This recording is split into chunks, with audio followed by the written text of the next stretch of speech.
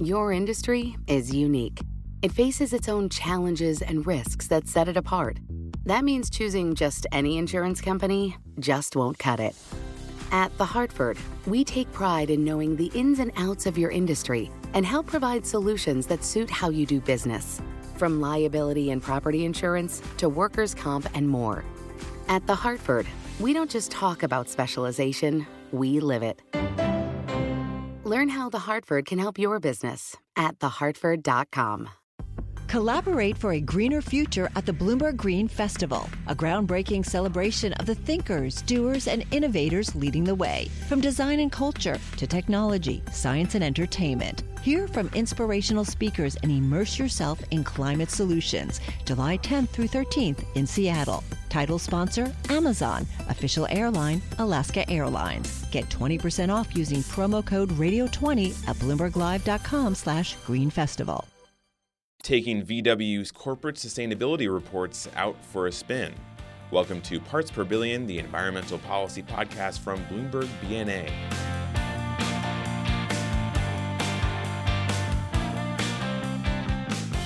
Hello and welcome to Parts Per Billion, the podcast on environmental policy issues in the courts, in Congress, and within federal agencies.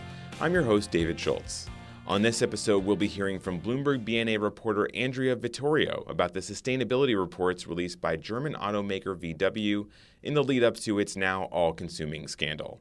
As you've probably heard by now, VW is in big trouble for installing software in its cars that hid the total amount of air pollution they were emitting. The question Andrea asked was, did VW's corporate sustainability reports contain clues that this emissions cheating was going on? Lots of big corporations issue these types of reports now. They're a way to showcase to the public and to investors a company's environmentally friendly bona fides. Andrea went back and looked at the sustainability reports VW had been putting out in the years leading up to the scandal. She found that over time, the company had less and less to say about air emissions. They weren't the only ones. There were a lot of other German automakers and Japanese automakers who kind of did the same thing. But one theory I heard is for the European automakers versus the American ones was, well, maybe those companies just take a very Eurocentric view in how they talk about regulations that they have to comply with, and then they were really focused on what they had to do in their home countries and not necessarily thinking about environmental laws in the U.S. So it wasn't necessarily something that they, this was a problem area that they knew about. It might have just been that this is what regulators in Europe care about, and that's what they wanted to talk about, whereas regulators in Europe didn't care as much about air emissions. Possibly, yes. In retrospect, though, that does seem like a red flag that these corporate sustainability reports make very little mention of the one thing that has led to this sort of mega scandal. Do you look at it that way, or do you think that's the reports that was a red flag are a little misleading? I think it's easy in retrospect to see it as a red flag, but in real time, it's harder to know sort of which things might become possible issues. Other people have raised concerns about VW's governance structure and how its board is set up and how its leadership is run. So I think there are maybe other red flags that have come up after the fact that some people actually saw ahead of time, like MSCI saw the governance issue beforehand. Can you talk a little bit about more broadly, like what are sustainability reports? How long have corporations been coming out with them, and what sort of information needs to be in these reports, and who decides that? The people who decide what should be in sustainability reports is the Global Reporting Initiative. Most commonly, they're the widest used standards, that they're all voluntary. So there's no set rule on what companies should and should not report, but that's what most of them choose to follow. So there's an international group that sets kind of voluntary standards saying, you need to include information about, let's say, carbon dioxide or air pollution or chemical releases and things like that.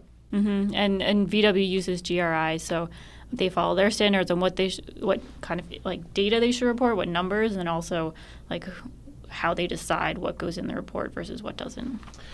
Has there been any information or indications out there that VW didn't include information in its sustainability reports that it should have? Or is this an issue where the regulations or the requirements for these reports are lax enough that it didn't need to put this information in its reports? Well, one thing I've theorized about is the lack of of reporting on the actual use phase of a product that a company sells. So in this case, like driving the car is what is the source of all these emissions that VW hadn't been properly counting. So I think that's maybe something that the reporting guidelines don't talk about as much is what environmental impact your product has, and they don't report on that.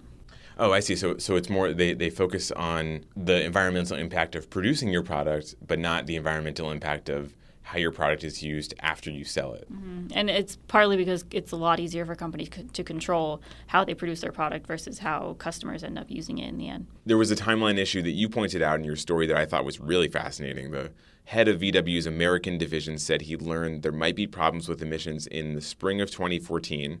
Then the sustainability report the company came out with after that made no mention at all of emissions.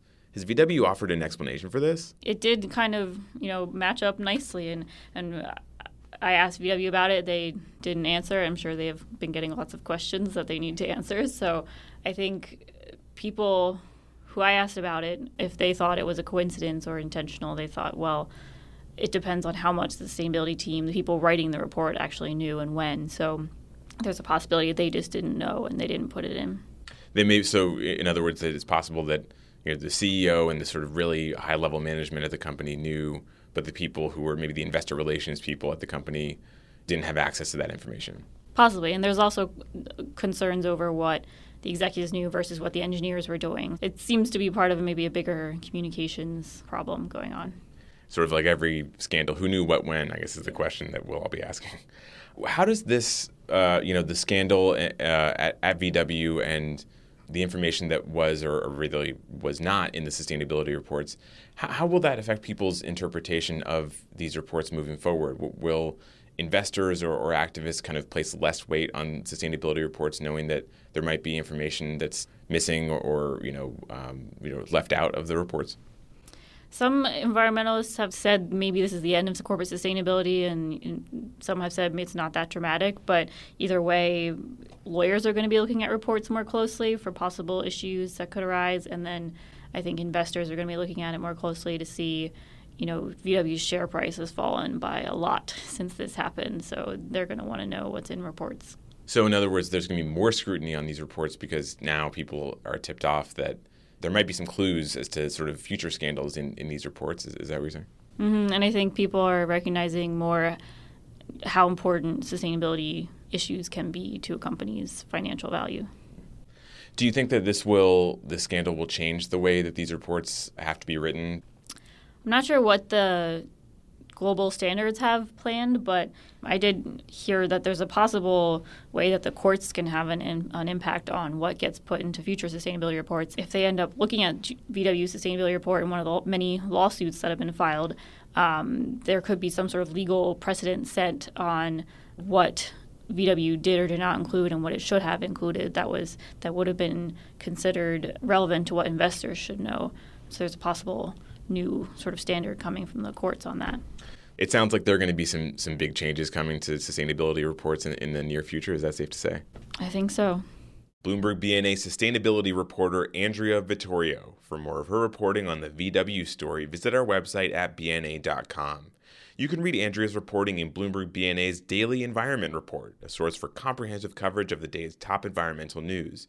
Start a free trial of Daily Environment Report by visiting bna.com/dailypodcast.